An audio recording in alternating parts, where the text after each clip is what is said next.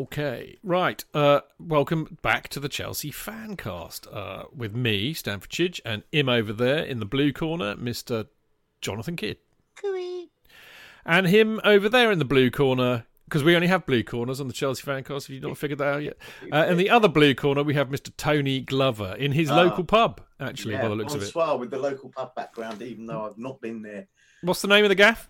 It's called the Rising Sun in Clanfield. There is a house in Clanfield, hence they call the Rising Sun. And it's about 15 years old. It was rebuilt. And this is a 1960s thing. The original pub was a stone cottage. And in the 60s, they went, who fucking wants that silly old stone cottage? They knocked it down and they built the pub in a day. No way. They shipped it down from Lady Margaret Road in Southall on the back of 2 lorries. So it was a porter cabin, effectively. And that pub stood there for the best part of 30-odd years before, in the end, the local council condemned it. And then they went and built this one. And they did a very good job because it's all nice wooden beams and open fires. So it's a bit of a mock pub in that sense. But, they have done a good job. So, yes. And I feel kind of warm when I'm sitting with that background. Yeah, well, it looks great, mate. And it's a shame it's not open. We can't come and have a pint with you. Now, as you know, we've been doing this 50 years of Chelsea really since the lockdown happened. And we started in 1970 with the FA Cup win. And we're now up to 77, 78. And as I said, Chelsea are back, but not Eddie McCreadie. What I'm going to ask you, Jonathan, well, both of you, obviously, but I'll ask you first, Jonathan. Basically, we knew that Eddie McCreadie had resigned by about June, July, didn't we? Nobody really knew why. Ken Shelito came in as his replacement. Excuse me. Shelito. Sorry, Shelito. Thank you. Shelito. I asked him personally. No, fair enough. How you pronounced it? You said it's Shelito, mate. Shelito. I said yes. Yeah. So Ken Shelito. You bastard. No, Ken Shelito. He's made the manager. Obviously, he was the youth team manager at the time. So, Jonathan, what did you think about him? Because the love for Eddie Mac, Mark's enthusiasm and passion for it all just came so strongly through last week, didn't he? And the people love that Eddie Mac side. They loved Eddie Mac. He was a brilliant manager, and we're really excited about going back to Division 1. And then this happens. How did you feel when you've heard the news? Oh, completely bemused. What the fuck? Typical Chelsea. Jesus God. And that story went out that he'd asked for a car, which everybody heard about. We took that for gospel. You read the book, and it wasn't anything to do with a car. It was just the board being complete. See you next Tuesdays. I've just the ability of that lot to shoot themselves in the foot. For God's sake, he was the. I honestly think I've said this to you last week. If they'd kept him, they would have, and they'd actually. I know he made a decision to get rid of all the old guard, but I think the way they were going, if they then bought a couple of players, they would have done well, and they'd done well. Got into the Fairs Cup or whatever, they'd have done really well in Europe, because this was an era where we were better than continental sides. That's why Forest did well. Last season, i.e. the season before this one we're talking about, they beat Forest, and Forest had all these great players playing for them, and they were a European Cup winners team in miniature. And then Clough just bought a couple of extra players, and they became a really top team. And Chelsea had that ability with this really advanced manager dealing with structures of the team and tactics that were way beyond anybody else that was going on. And it's very interesting to see under Shelito, it ceases to have the same diamond and relies enormously on booting the ball down the pitch a lot more, which is something that they never got rid of for various periods of their of some of the seasons. Where it's not how Eddie had them playing, though, was it? He was playing short passing. No, yeah. Eddie had them, but it began to revert to this this lack of. I think he was unbelievably disciplined, and Ken, despite being a sweet guy and attempting to maintain the impetus, just didn't have it in him to get them to play the same way. and it was an absolute disaster. What were the board Jonathan, doing? what were your hopes? I mean, given all of that, you must have been very excited to be back in Division 1. But what were your hopes? I mean, I know you're both going to sit down and say to me, but Chidge, every season we go in feeling optimistic that we're going to win everything. We do. But what were they really? Were your expectations high? Because they'd done so well. Well, previously, from my experience, in when they got promoted, when they beat Portsmouth 7-0 in '63, they came up, and I thought they're going to do well. And they did do well. And this is the thing, is you then had the beginning of a new under Docherty's Diamonds. They were great. Similarly, I thought Eddie Mack is going to come through. They're going to be a team to beat teams. Because that was the norm at the time. Because Forest did it when they came up. You could come from the division below and put the others to the sword for whatever reason, whether the energy of coming up doesn't happen at all like that nowadays, other than Sheffield United this season. That's very rare, but because they're always struggling, they don't have the same player power or the same tactics that the other team has got, or the good enough as top class a manager. In this instance, if anybody came up, particularly Eddie Mack, because he had this tactical awareness that other people didn't. He's playing overlapping fullbacks. He's playing diamonds. He's got Butch pushed forward with Lewington behind him as the tank, as he was stated as being. So it was a really good setup. And obviously they're not going to maintain the same impetus because the manager's no longer there. And according to the book, of course, they went in with some ludicrous deal, and he just said, well, I can't possibly accept that. And they said, and he resigned, expecting them to say, oh, okay, well, we'll give you a bit more money then. And his pride was such that he made a decision to leave. And what should have happened was they should have carried on, and he would have become an absolutely huge successful manager, without any doubt in my mind. Huge, even European winning manager. He was absolutely brilliant. Instead of which he swapped it for a career in America. And you think, what could have been? I know. Must be so. Well, it's very frustrating. Tony, do you echo much of that? I mean, were you dumbstruck when Eddie went? Were your hopes and expectations dampened by that? Yeah, I mean, like JK said, I mean, we all thought the car story was obviously what the papers had got hold of or whatever. We didn't have social media then, so there was no rumours, no viral things to go around at the time. You just kind of relied on what the likes of, I think his name was Ken Montgomery, wasn't it? Or I think one of the famous old hacks or whatever, and what they wrote. And it was now I look back and I can see the parallels. I see parallels with the modern day Chelsea in the fact that, that we were rewarded with a promotion, second behind Wolves, to come up into the Division 1 or whatever. You would expect we hadn't bought anybody for 3 years at that point.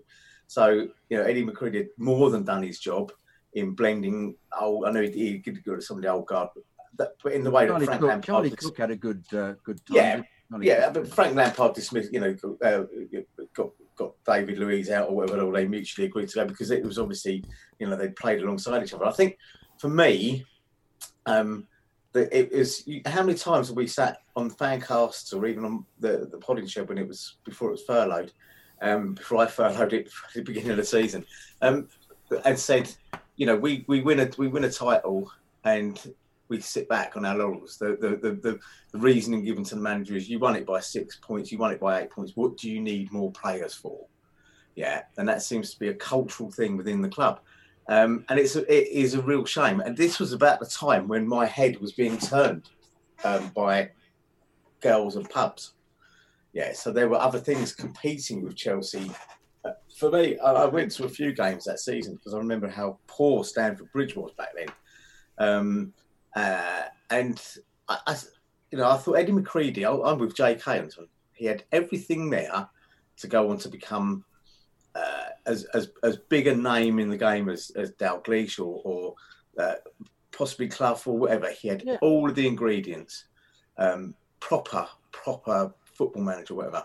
And then they brought in Shellito, and my first reaction was, who's he?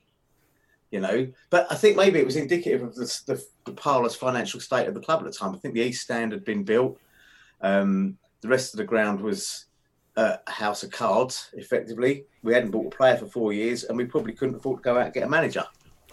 Well, that's a really good point, mate. We had no signings. I mean, with this season, we hadn't the season before. In fact, the only one who's really come into the squad this season.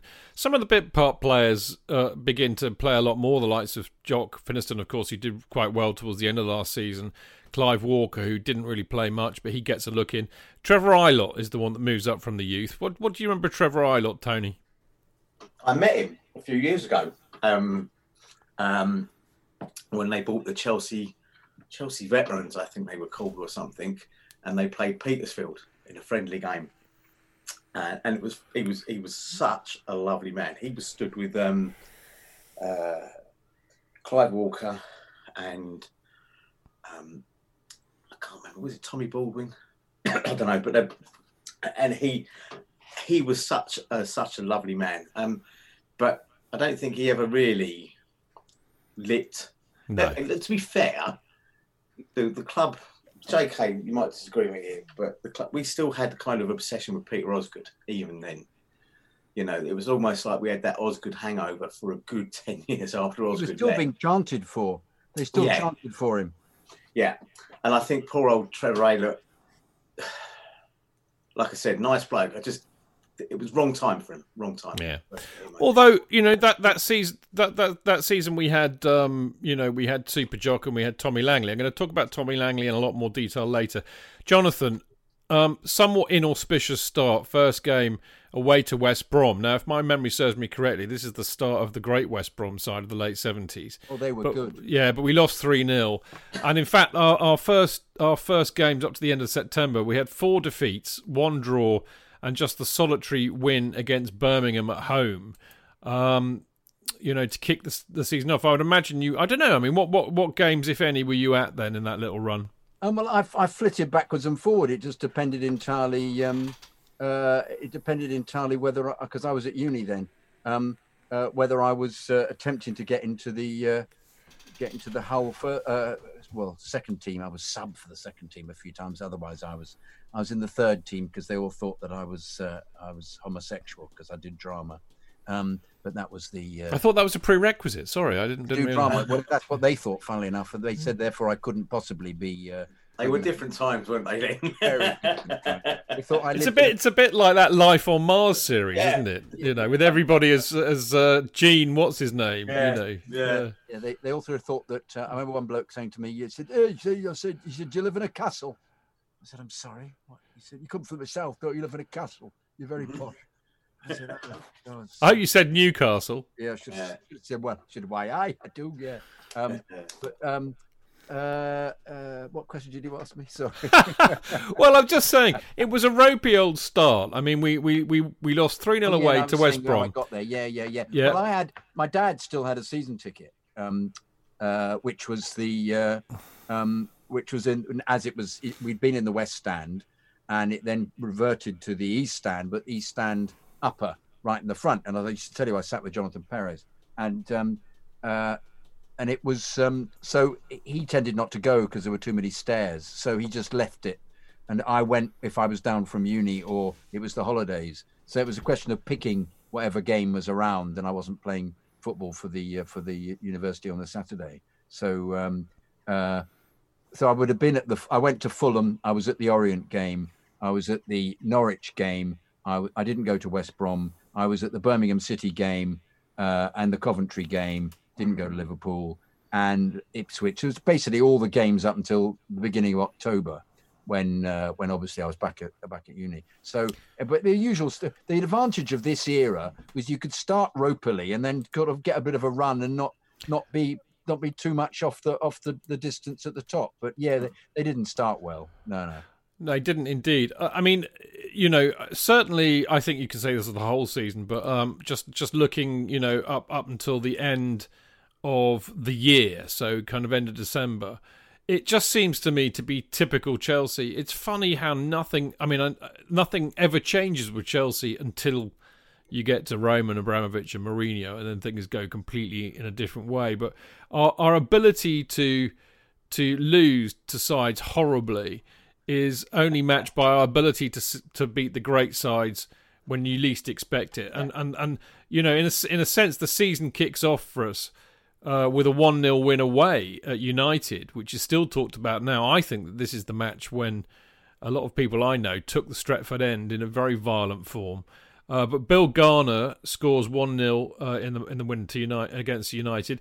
We also win 1-0 against Forest, which, you know, again was an exceedingly good result, even though we'd finished above them in the league the previous year.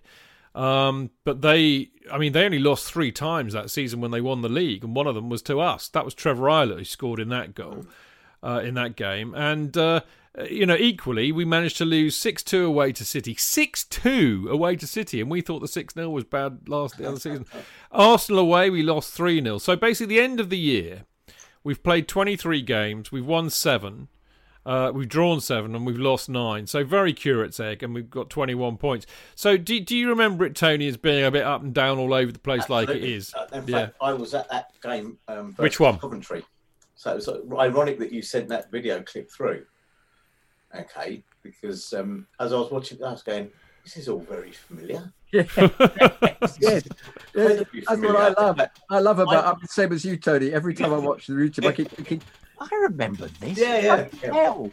And I wouldn't normally trivialise it. I mean, we'd come up, expectations were probably, with the people I used to go there with, were probably middling at best. Because of the Eddie Mack departure, because none of us knew who Ken Shellito was. I did. Yeah, but I guess we just didn't know enough about the youth setup back then. We didn't care about it. No, but he played fullback for England. He was Chelsea youth. He played 63. He got injured. He had a knee injury. They hoped that he would still carry on playing, and he couldn't. He had to give up. I remembered him as a player. That was my thing as well. Yeah, I think I didn't, and I think that was possibly because also at that time you thought of the football teams you followed just in terms of the first team, purely in the first team, and from the moment that you started supporting them. So I didn't know that much about. Because he was first team all the time. He was England for England. Yeah, but I only started supporting them in 1970. No, I know. I'm just saying, but he was he had a history, you know. And I think so. We had a kind of middling expectation. I remember going to that game, and there's I'm trying to remember which one of the games later on was where I had my first run, where I had to run from Chelsea fans who were trying to kick our heads in, even though we had Chelsea scarves. It had got to that point. Yes, but that was a regular thing, though. Yes. I experienced that. You'd see a group of supposed skinheads wandering towards you, and you'd hide. Didn't matter who you supported. They would pick anybody who was around you. It was very scary. And I think that was one of the things that made me think, excuse me, is this what I want? You know, the kind of fun was disappearing from football. You had a growing National Front presence. You had the people outside the ground making all the links with Rangers, stuff which I didn't really think had any part or parcel to do with football. What I will say about that team is I think that's possibly the greatest kit we've ever had. Thank you, Tony. Thank you so much for reminding me that. Yeah, it was navy blue, beautiful kit. Beautiful. It's my favourite kit. With the white socks. And the Umbro down the side. Yeah. Absolutely wonderful. Wonderful. And I come from the 70s where I liked, there's very few kits that I've really hated, but that one is a thing of beauty. And it's just that kind of thing. I look at it and go, oh, that was the season we had that really fantastic kit. I think we probably had it for about 4 seasons then, because they didn't change it every year, did they, back then? By the way, can I just make a quick point? Will we be having a new kit when we start off again in August? Well, it's been leaked, or something's been leaked, isn't it, onto the worldwide interweb thing. And of course, I don't know what happens. They leaked something on there and said this is Chelsea's new kit, and of course you just get a barrage of people going, it's bloody awful, it's terrible, and all this. And when you see it in real, you think that's not so bad. I don't know. I think so many of them on Twitter are just some bloke who's transposed a Nike logo on something he's made up, and is then giggling in his hands at the effect he's having. Can I just make a couple of points about this? Yeah, sure. Game? They had a very good team, Coventry. I know you think, oh my goodness, Coventry 2-1 they lost, but they had some very, very good players. And I remember thinking at the time, you just accepted it. They had good players. The boy Ferguson, and the first goal, of course, he just knocked Ferguson, over, and it was a foul. He was difficult. He flattened Phillips. He was a very competitive centre forward in the Costa mode to an extent. He put his foot in. And they had Wallace with him, the little Scots player, who was really Quicksilver. And they had the winger Graydon, who played for Villa. And they had Terry Yorath, who'd played for Leeds. Indeed. And they had Jim Holton at centre half. And he had a lot of years in him. I'm sorry, I'm mentioning names to people, they wouldn't get it. But if from that era, you would go, actually, they're all good players. So they were a decent side. The other thing that I've really observed forget about it, is the difference not having the back pass rule made the whole game, because it meant that nobody would follow up because they knew the goalkeeper would pick the ball up. Yeah. So consequently, it meant that there was less activity in the last third of the pitch, and the goalkeeper not being able to just pick back passes up it makes you realise how it's completely affected the game of football. Yes, because it means that the forward will keep pressing, thinking, where's the goalkeeper going to do it? Is he going to kick it aimlessly, put pressure on him? Then we'll get the ball back again. Yeah. And it makes you realise the number of times where the ball would go, somebody would challenge for it and just pass it back to the goalie. Everybody would leg it backwards to receive the ball booted down the pitch. And it actually changed the tactics. There's an enormous amount of booting for a centre forward. And booting I'm bemused actually that A-Lot played a lot, because they had Garner, Jock Finiston, who was excellent. Finiston was excellent, and so was Clive Walker in the season. Yeah. We'll get on to that. Finiston and Langley. So how A-Lot suddenly got into it is beyond me. I don't know whether there are a huge lot of injuries towards the end of the season, but it was interesting to see how you required a big bloke always, because the ball was booted by the goalkeeper so often and thrown out, and that was why Bonetti was in his element. He was it threw the ball out so well, because he got the ball given to him a lot, and somebody would go wide, and there'd be lots more space for the fullback to receive the ball because everybody had backpedaled. And it's interesting how therefore the back pass rule changing to the goalkeeper not picking it up has really had a huge effect on the game. Absolutely. It makes you realise when you're watching that. So Tony, moving things on a bit. Notwithstanding the fact that they were playing in the weird Admiral kit with the stripes going from the shorts up the shirt, I'm very disappointed they weren't playing in their infamous shit brown kit. They were playing in red. But that aside, let's move it on for a minute. I don't know if either of you were at the Chelsea Forest game in November when we won 1-0. No, definitely not. Okay. No. Just to remind people, right, how good that Forest... This is the Forest side that we played and beat that day, managed by Brian Clough. Shilton, Anderson, Barrett, McGovern, Lloyd, Burns, Gemmell, Bowyer, substituted by O'Neill, with Woodcock and Robinson. Well, that is their European Cup winning side for the next two seasons. So they were very good. There was another match actually that we lost, but I thought we played very well, and I caught some highlights of this today, which is when we lost up at Anfield 2-0 in about, I think it would have been October. Yeah, October. And this is the Liverpool side that we played that day. Clements, Neil, Jones, Hanson, Joey Jones, of course, Hanson, Kennedy, Hughes, Dalglish, Jimmy Case, David Fairclough, Terry McDermott and Ian Callaghan. I mean, again, this is the Liverpool side that won the European Cup just that summer before, would go on and win it again, retain it at the end of this season. Now, we lost 2-0, and actually I thought we played really well and we were in the game. Had it not been for... Clements made some good saves. That's very true. But Kenny Dalglish, the goal he scores in that is just... It was very much like Oscar's goal against Juventus, actually. Yeah. That's what I thought. And that turn he did in the second half was just... But we were unlucky again. We had attempts on goal. So I think it's interesting to talk about that match for what happens later on, which we'll be talking about in great depth in part 3. But... I get the feeling that for all me saying, oh, bloody typical Chelsea, they lose to the crap teams, they beat the good teams, they're all up and down all over the place. you know, even in the Coventry game, I thought we were very unlucky with that, you know, where it was a foul on Gary Locke for the first goal. We hit the post a few times, you know. So I think, you know, the story of Chelsea's kind of first half of the season, if you like, isn't quite as poor as people would think. I mean, you know, as I said, I don't know about this City match. I'd forgotten all about that, by the way. Do you remember anything about losing 6-2 to City, chaps? I remember being embarrassed, but I don't remember anything about it. Those kind of losses, you'd be ribbed horribly if you were at college, but as you are normally in these situations. But I hid my head in the sand.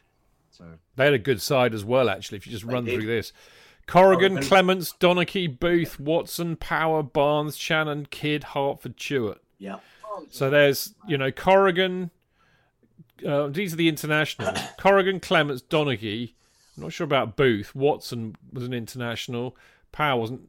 Peter Barnes, Mick Shannon, Brian Kidd, Asa Hertfordshire, all internationals. So they were a good side then. Booth was Corrigan was also the tallest goalkeeper around at the time, wasn't he? He was, wasn't he? Bit of a freak at 6'4", wasn't he? Which of course is now almost like the minimum height requirement. But anyway, funnily enough, you've both expunged that from your memory. All power to your elbows. Now, we're going to have a quick break, and then in part 3, we are going to be talking about what happened in the second half of the season, which, in my humble opinion, includes one of my, probably the first game that I ever, you know, Chelsea really got onto my consciousness as a kind of an 11, 12-year-old boy. And it's still one of my favourite matches today. And I think it would have been, it was on Big Match. I think it might have been on Match of the Day as well, because it was a cup match. And it's absolutely legendary. And we'll be telling you all about that after this break. But before that, I'm going to tell you all about Patreon, which is a very nice vehicle, kind of a website thing where you can donate money to the cause and say thank you for all the the great work that we do. And also you can communicate with us a little bit as well. And when the season's kind of actually going and we're all going, we try and do a few things for you and shove it up there that we, you know, stuff that we don't shove anywhere else. But very easy to do. You just you sign up, patreon.com/Chelsea Fancast. Very easy to donate there. You donate per month, so just a couple of quid every month. It's a bit like paying for the fanzine, really. And as I said, you can get hold of me, message me on there, and I'll try and give you a message back. We will join you after the interlude.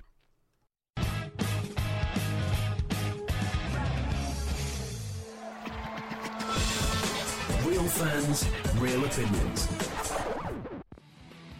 I'm Jason Cundy, and you're listening to the Chelsea Football Fancast. Up the Chelsea! Footballfancast.com. Right, welcome back, everybody, to part 3 of the Chelsea Fancast with me, Stamford Chidge, and Jonathan Kidd. Buonasera. And the Reverend Tony Glover. Bonsoir. There we go. Now we're right in the middle of, literally right in the middle of the 1977-78 season in our ongoing series, 50 Years of Chelsea, which we are having so much fun talking about. Now, we finished off, actually, the year finished off with this incredible win by Chelsea. I'm just wondering if the boys remember this. The last game of the year in 1977, literally the last game of the year, on the last day of the year, New Year's Eve, Chelsea played Birmingham away, and they won 5-4. There are a lot of them. I've noticed this, actually. Number one, Chelsea's away form is decidedly indifferent, but also, you know, they're on the end of a few tonkings, but they dish a few out, and there are quite a few matches. I mean, I'll talk about another match of this ilk, which lives long in the memory of many, which is Chelsea's 5-3 win against Ipswich. But talking about the Birmingham 4 Chelsea 5-1, do either of you remember this at all? Yes, and I remember it because Birmingham were always one of those teams that they'd never even figured on your radar, really. I was never, you know, the kind of Midlands club that always stood out back then was more Aston Villa, and Birmingham were always almost like the Chelsea of the Midlands, the sort of also-rans or nearly men. Or okay, here's a quiz question for you, Tony. Who were they managed by that day? No cheating. No, I can't remember. All I know is they had an absolute boy wonder of a player called Trevor Francis. No, not quite. Well, yes, they did. I'd take that all back. You're right. Trevor Francis was playing. No. Yeah, I was going to Don Saunders. No. Was it Don Ron No. Saunders, wasn't it? No. Howe then. No. Alf Ramsey. Oh, really? Alf Ramsey. Good Lord. Of course, the one thing always confused me about Birmingham is they're called the Blues, They are. which always used to Annoy you? always Yeah. annoyed me. Always. Yeah, quite right. And people say to me, "No, you're the pensioners." No, we're not pensioners. Anyway, so Alf Ramsey's managing Birmingham that day. I didn't know that. That's a great quiz question, isn't it? Because I don't recall what he did after. No, exactly. Okay. Trevor Francis scored 2 of the goals. I mean, basically, it was Birmingham scored first on 90 minutes, then Tommy Langley equalised on 24 minutes, then scored the third, or our second, on 37 minutes, then Francis equalised on 39 minutes. Bill Garner put us 3-2 ahead on 44 minutes, so it's 3-2 at half-time. And then Tommy Langley, almost immediately after the break, scores his hat-trick goal on 47 minutes. Then Clive Walker scores on 79 minutes, so it's 5-2, right? Should be game over, right? Nah, this is Chelsea. Francis scores on 88 minutes and Hibbett scores on 89. It finishes 5-4. What a way to end the year. But as I said earlier on, leading up to the break, we were about to, I think, have one of the most legendary matches of Chelsea's entire history in my book, because we're drawn in the FA Cup, first round proper, against Liverpool at home, and as I said, at the time Liverpool are they're third in the table, so they are league, they are the league holders. They're also the holders of the European Cup, having won it for the first time the year before. We've just come up from the second division with a team full of youngsters, and we've got Liverpool. This is the Liverpool team we played. Clements, Neal, Jones, Hanson, Thompson, Kennedy, Hughes, Dalglish, Fairclough, Highway, Johnson, Callan. Pretty decent Liverpool team, right? Now, okay, hands up of you, those of you who were there, hands up. No. JK was there, therefore JK gets the honour. What did you expect to happen as you walked through the gates? I thought we would be drubbed horribly. Why? Because they were the European champions. Just checking. And we were not a very good side. We were kind of mid-table at the time, weren't we? Have a go. Well, mind you, we had one against Birmingham, and we'd then drawn against West Brom, who weren't bad. So no Ray Wilkins either. No. On the day. I mean, just let me tell you the team, because I think this makes it even more astonishing, actually. Peter Bonetti, Graham Wilkins, John Sparrow, Ian Britton, Ron Harris, Steve Wicks, Bill Garner, Ray Lewington, Tommy Langley, Charlie Cook, who's now about 503, and Steve Finiston comes on as a sub. Thank God he does. And Clive Walker. But no Ray Wilkins. Clive Walker, though, was completely brilliant. It was the best game of his life, wasn't it? Absolutely the best game of his life. And I was, how you have that thing about being in line? I mean, somebody even mentioned this on YouTube, but my seat was such that I saw him go to what the first goal he scored, which was this pile driver. Look it up on YouTube. Yeah. Kind of banana shot, wasn't it? Which takes everybody by surprise and just nips into the top left-hand corner. And you saw him going for it. And I remember going, good, but it was right in line. You just see, oh God, I'm following it right through in slow motion into the corner. Oh wow! Were you in the West Stand then? East Stand on East Stand upper. Right. East Stand upper, almost on the halfway line. But so you're coming and you're watching him go across, and he had such a turn of speed. Bless him. He was a very decent player. Get an opportunity, anybody, to watch any of these games around about that era. You give him the ball. It wasn't rocket science for him. He was quicker than everybody. He'd put the ball past them and sprint forwards, and his impetus, I keep using that word, but his momentum would keep him going. And he had a great shot and a great centre. What else do you need? I mean, he was great, but it's really interesting, because my memory of it was all about Clive Walker. And yes, I know he scored 2 goals. The fourth and final goal was a bit of a tap-in, really. But I always go away from that match thinking, it was all about Clive Walker. It wasn't at all. It was a really great team performance. They defended like Trojans, and I forget that it was only 1-0 at half time. Yes. And then basically after half time, they scored on the 50th minute and the 52nd. Steve Finiston, Tony, scores an absolute belting goal. But my favourite is Tommy Langley's.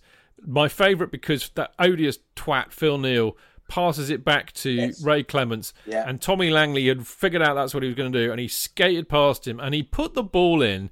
I mean, if Luca Vialli or Hernan Crespo had scored that goal, we'd all be raving about it. Yeah. But it was brilliant, wasn't it? It was indeed. And I can only think of Tommy Langley's performance that day as marauding. That's the word that fits for him. And there was a determination, wasn't there, in that whole team that day that surprised everybody, I think. Not least of all, the commentator, which I think might have been Brian Moore, I don't know. It was. The clip I saw of He made that wonderful statement of saying, for those watching in black and white, it's a colour clash, didn't he? And Chelsea are the ones in the white socks.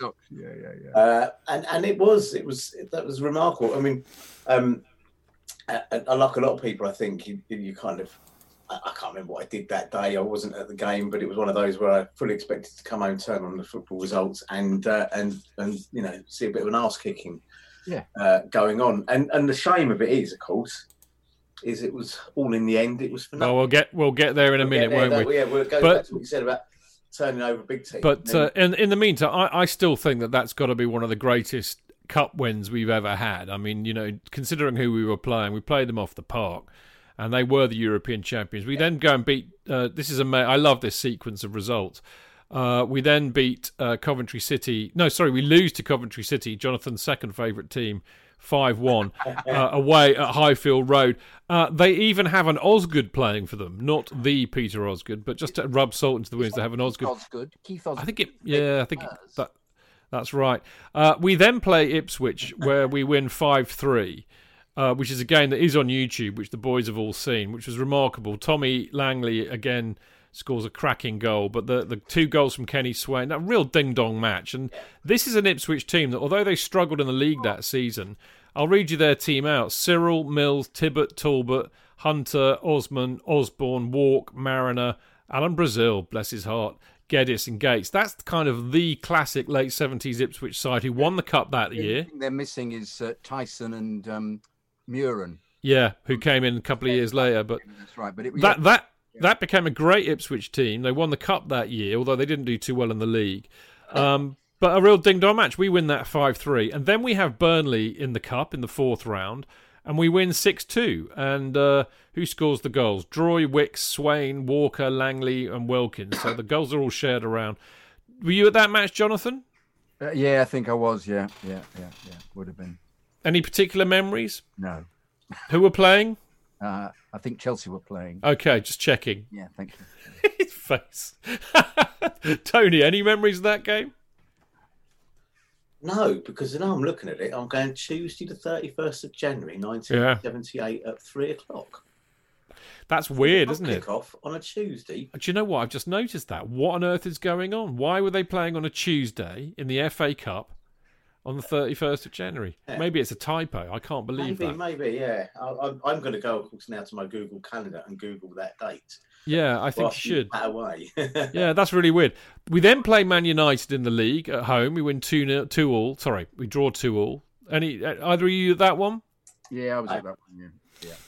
Another good result. And then we have the fifth round of the FA Cup, much to Tony's delight, played on a Saturday.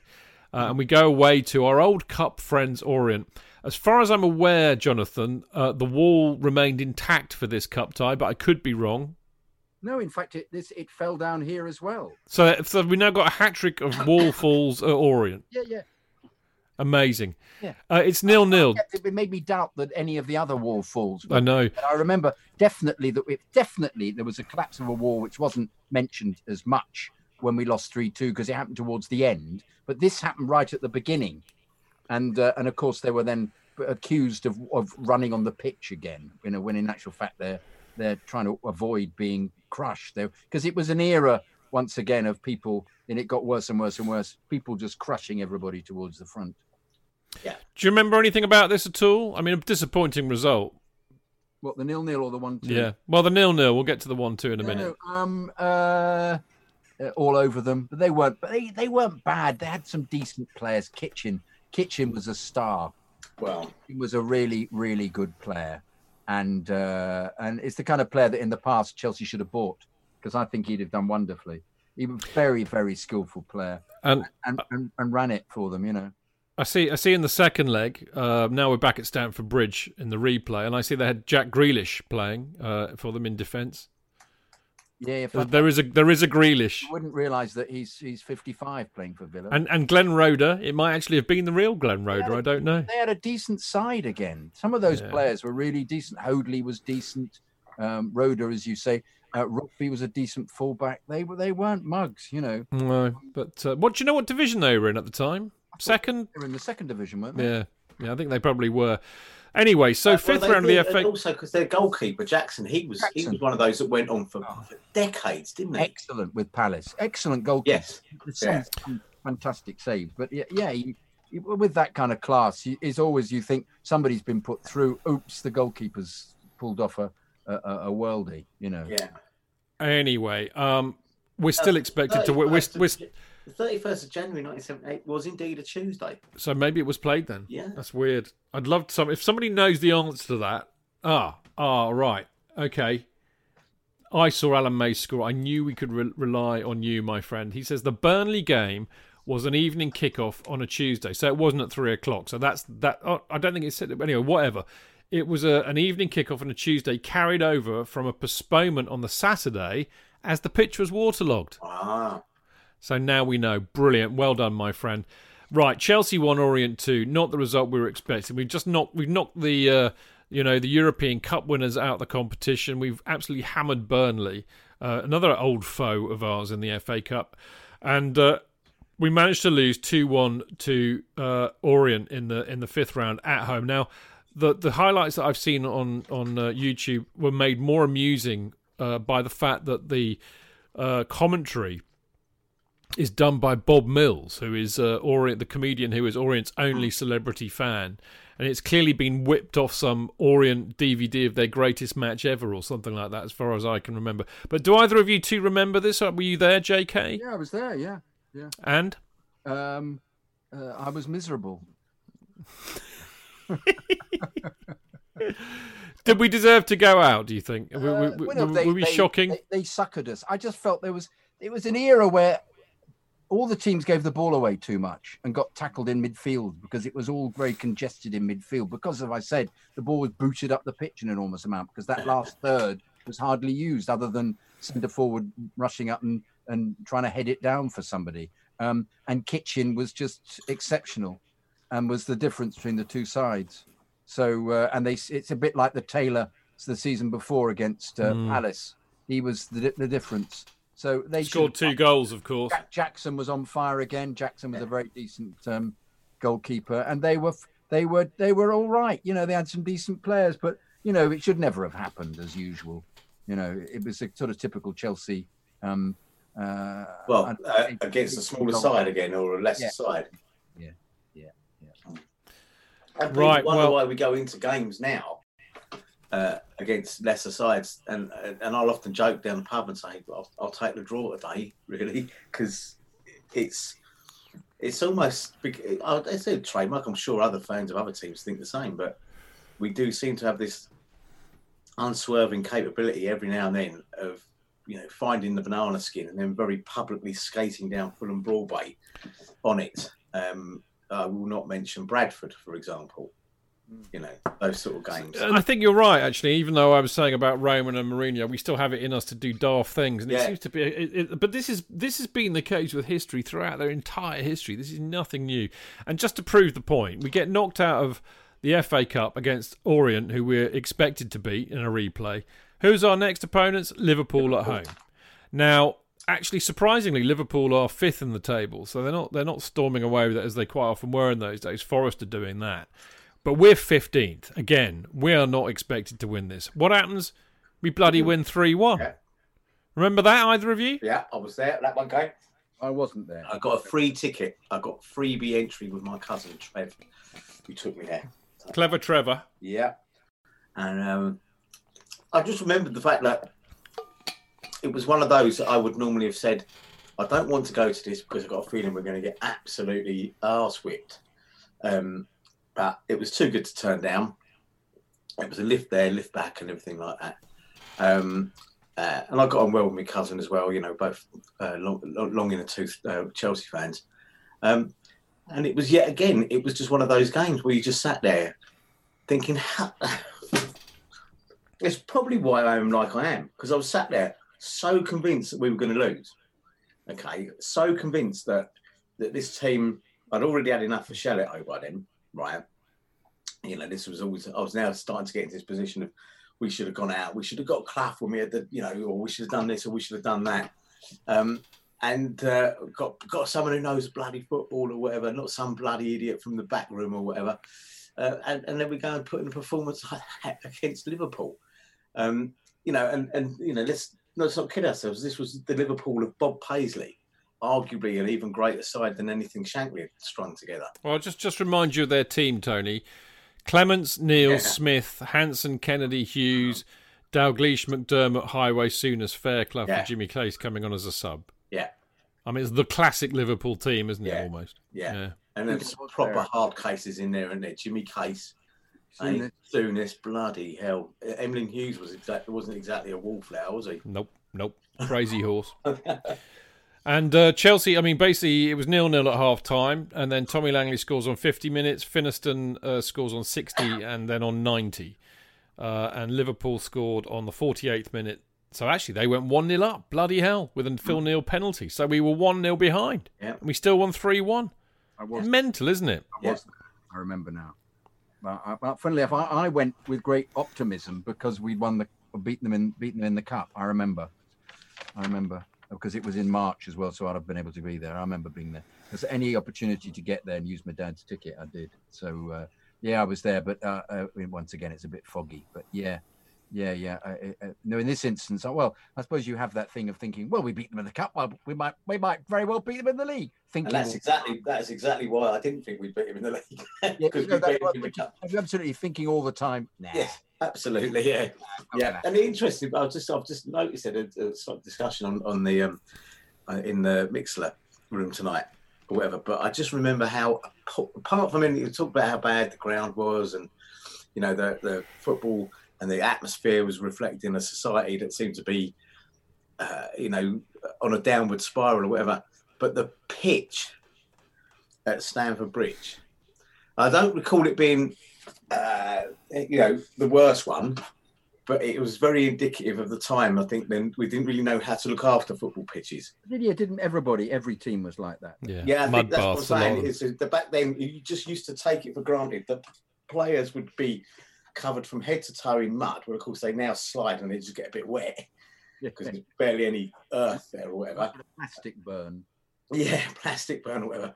But also the fact that the pitches were sporadically green, I think is the best way to describe them. They were muddy, sandy. I don't actually look that particularly nostalgically at those pitches. I'd hate to. No, not at all. It amazes me that the players played as good football as they did. I mean, look at Liverpool, great passing team. We had our moments. Anyway, the next quirky match is towards the end of the season. We're basically now languishing in about 16th. 15th, 16th position. So relegation's not too distant away, but I think we're pretty safe by now.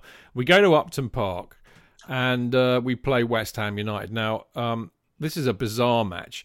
Bill Garner puts us 1-0 up, right? And then basically David Green, I think it's David Green, but Green absolutely clatters John Phillips, kicks him in the head, I think. He spark out. So Tommy Langley has to come on for Bill Garner and goes in goal, right? And then it's just all over. They score. I mean, actually, to be fair, he kept them out until the 79th minute, but they end up winning 3-1. I mean, if you see it on YouTube, which I'm sure you have, it's just a nuts game. But anyway, there's one consolation, small consolation. West Ham do end up getting relegated that year. So, I'll take losing to them and them getting relegated any day of the week, really. But I mean, ultimately, the unfortunate name for the referee that game as well. What was his name? Well, yes, indeed, he probably was. Okay, so the season kind of peters out a bit with a bit of indifferent form. The one match that does strike my attention is a 6-0 loss up against Everton on the 29th of April, 1978. That would be my mum's birthday. Yeah, I mean, do either of you recall that one? That's a bit of a horrendous shellacking. No pun intended, Shalito. I think I would have just put my fingers in my ears when I saw that come through on the teleprinter. Bottom line is we end up finishing the season in 16th, having played 42, won 11, drawn 14, lost 17 with 36 points. So, I mean, a pretty crappy season at the end of the day, which we'll talk about when we summarise in a minute. But we just mentioned Tommy Langley going in goal then. But I have to say, I think this is the season of Tommy Langley. 44 appearances, 13 goals. He even ends up going in goal for us. And as Tony Heat described him as marauding. But I thought he was superb that season. Mickey Droy, he wins the player of the season. But, who else particularly caught the eye that season, JK? Clive Walker, obviously, whose energy and enthusiasm was really made you... I'm surprised he didn't win Player of the Year that year, actually. Who? Clive Walker. Clive Walker, yeah. He was a blonde bombshell back then, wasn't he? I didn't quite understand. I think perhaps that business of him flashing out of the window went in his allegedly didn't. Mind you, I think he did do it because I think he was up for the beak for doing that. But it made him slightly of a figure of fun as a consequence, which was unfair considering his immense talent. And he was a real firebrand, Walker. Kenny Swain was still pretty good. I liked him. I don't think Butch had as good a season as he had this season before. Not to play every game. He only played 37 games this season. So he must have been out with a few injuries, I suspect. Peter Benetti was in and out, and Phillips. I didn't think either of them was quite up to the standard of the first division required. But having said that, though, I thought Clements was a bit dubious in the cup game as well. So perhaps all the players weren't up to the standards that we see nowadays. And I think I'm using that yardstick to judge them by, because they did lots of teams gave the ball away an enormous amount, and you knew latterly with certain teams, Chelsea teams and players, that was the main thing, was keeping possession. I think that was all across the board, is teams kept better possession. But once again, goes back to my theory of the ball being played longer and are much more congested in midfield, and they weren't as fit, obviously. So. Football has really changed. So I always liked Steve Wicks. Yeah, well, he was a mainstay. He played 43 games that season. Like a kind of, for want of a better phrase, a kind of midfield sort of general, if you like, but that kind of player that worked relentlessly in the background, never really seemed to get any plaudits. For what he did, and it's very easy for those players to be they get lost in the melee of everything else, and this is massively before football's Hollywoodization by Sky or whatever. I wonder if Steve Wicks, or there was a similar player today, whether he would be far more lauded in the sense that. Well, I mean, I always saw him. I mean, him and Mickey Droy were like the mainstay of the central defence. Great big blokes, and it's kind of what I 1970s style football. I expect my centre backs to be big man mountains and centre forwards to be great big hulking hod carriers who took no prisoners. And we were still very much in that kind of day. I mean, I'm intrigued by Super Jock, who I think struggled a bit this season. He only played 21 games, scored 4 goals. When you consider he scored 26 goals when we went up the year before, it looks like he found it harder. Substitute a lot. Yeah. And, I mean, there was a few people we were seeing the last of, quite sadly. Foremost amongst those, Charlie Cook. He only made 7 games this season.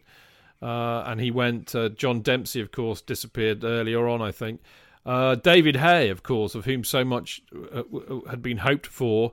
He only made 7 starts, and of course he went out because he detached his retina, which he never really got over. But yeah, who else? Ray Lewington did all right. Chopper, 42 appearances that season. Yeah. No wonder we leaked so many goals. Ooh, who said that? I think that David Hay was a huge disappointment. As a signing. 250,000. It was the club saying, "All right, we may have got rid of the stars, but we're going to make one gesture." And in a sense, it would have been better not to have spent that money and given it to the Stand, because they might then have been able to make a better purchase the following year, or some smaller purchases just to fill the cracks over. Because he just did not deliver at all. We should give a big up to Ian Britton. Hang on, Tony. We should give up. Yeah, we should give a big up to Ian Britton, who made 45 appearances. He was our leading appearance maker that season. I think he was better as a midfield player, which he started playing at before he'd been a winger, and I never quite got him bombing down the wing, because he was pacey, but it was a bit flimsy, and he didn't have much skill. He just booted and ran a bit like Clive Walker, except Clive Walker was much quicker. But midfield, he revealed that he could cross the ball, though. He could cross well, but but I think midfield, he revealed that he was actually better. He was better set up for that. So come on then, boys. You were there, I wasn't. How infuriating was this season? Very up and down. Tony? Well, again, I was glad we hadn't got relegated. Did you think we might? Yeah, because although we'd come up the year before, the fact that we again hadn't bought anybody, that Eddie McCready had gone, that they'd promoted this guy that I'd never heard of, that apparently everyone else had heard of, becomes it just became that kind of, my point of view was that if we stayed in the league in Division 1 that year, we'd have done well, and we would have had a chance to do something going ahead, but we singularly failed to do that, as you'll know from the following season when we finished, rock bottom. But I think it was just the warning signs were there, and I go back to what JK said. There was a board in place that they were skint. I get that. Okay, it was very much pre the huge amounts of money being invested in football. They still had a reasonable capacity at the ground. They had a legacy of a club that should have been champions 10 years before, maybe. Yeah, that were the only other club that George Best ever considered going to when he was at United or whatever. And it was almost like they had this. They were handed a chalice which they firmly dropped and refused to pick up again. And symptomatic of that is when you read the stories, and I've read some of the books Tim's done and that, that it was massively mismanaged in the background, that club. And so potentially the year after, it was probably on the cards, that we hadn't invested. We probably couldn't invest. I think we were in danger from this year onwards of becoming a yo-yo club. That was my fear, that we would become, QPR or a Burnley or a Wolves or a Derby or something that would be, up for 2 years, back down for 1-2 years or whatever, And of course, it very nearly got even worse than that, didn't it? When we were very nearly relegated out of Division 2. Well, I thought we'd do a Fulham. I thought we'd go down to the third division. Actually. Yeah, but did you think that about? Like Tony was saying with this season, it was infuriating. But did you think we might get relegated because we're only 4 points above those teams that got relegated? Yeah. I just didn't think the players were good enough. But because they had been good enough the season before under McCready, but they then displayed, I don't know, a lack of cohesion, a lack of team spirit that under McCready they hadn't had. He was so essential. Yeah. Didn't work under Shellatoe. Was Ken Shellatoe up to it, JK? No, I don't think. Ultimately, I think no. He didn't last the next season at all, did he? Didn't they get rid of him after one season? I can't remember. No, clearly not. Clearly not, because they thought he might be able to. I don't know what they thought. Would he keep Eddie Mack's way of doing things? No, obviously, it was his own man. But he'd come up from the youth. He didn't inject any of the youth he'd worked with. He kept with the same team, other than bringing in Aylett, who I didn't think was ever up to it. There was a great enthusiasm. You always have that enthusiasm for a player, a new player who comes in. He scored a couple of times. He kept going the following season. I remember thinking perhaps he might become good. He bustled a lot. You always have that thing of wanting somebody to do well. and then they're not up to it, and you just sort of like you despair, But a new player, you never ever write them off at the beginning, because you think, well, it's a new environment for them. If they come in and play wonderfully, you think, great, we've got a great discovery here. But at the same time, they can always tail off, as happens as well. So with players, but it to me, it just got worse and worse, and you then despair at some of the people would when the team was shouted out over the tannoy before the game, there'd be kind of mutters of dismay over certain players who the season before you'd been quite enthusiastic about, because they weren't putting in good enough performances.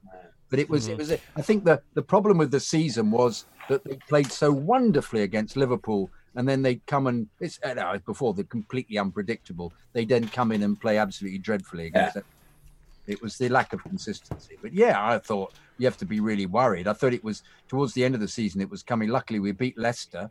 We beat Rangers, and we drew with Man City. So we stayed up. But I think when they lost to Forest, Middlesbrough and Villa 3 in a row. I thought, oh, bloody hell, they're going to There was a kind of collective taking foot off pedals as that season petered out. And that almost flirted with the fact that they could go down. In the sense, I think that when it all started, they probably thought they were safe, and that was enough. That was possibly even the target for that season, if they were setting targets back then. And they had to kind of lift themselves a bit, like you said, to get a few results to ensure that. But I'm looking at the records, and I can see that Shelito left and was replaced that later, or the following season, I think, wasn't it, by Danny Blanchflower? Which was a disaster. Absolute. Well, let's hold our horses, because we're going to get to that in the next few weeks. Yeah. But it's interesting to hear. It's interesting to hear you both be as frank and honest about the season as you have been. Actually, I mean, I had no kind of real.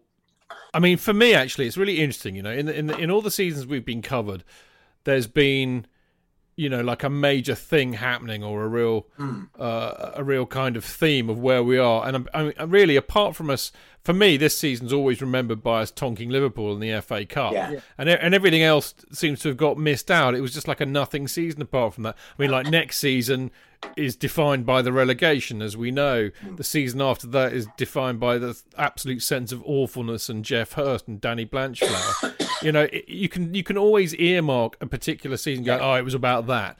But as far as the league goes, this season's just washed over me. It was all about that FA Cup win against Liverpool.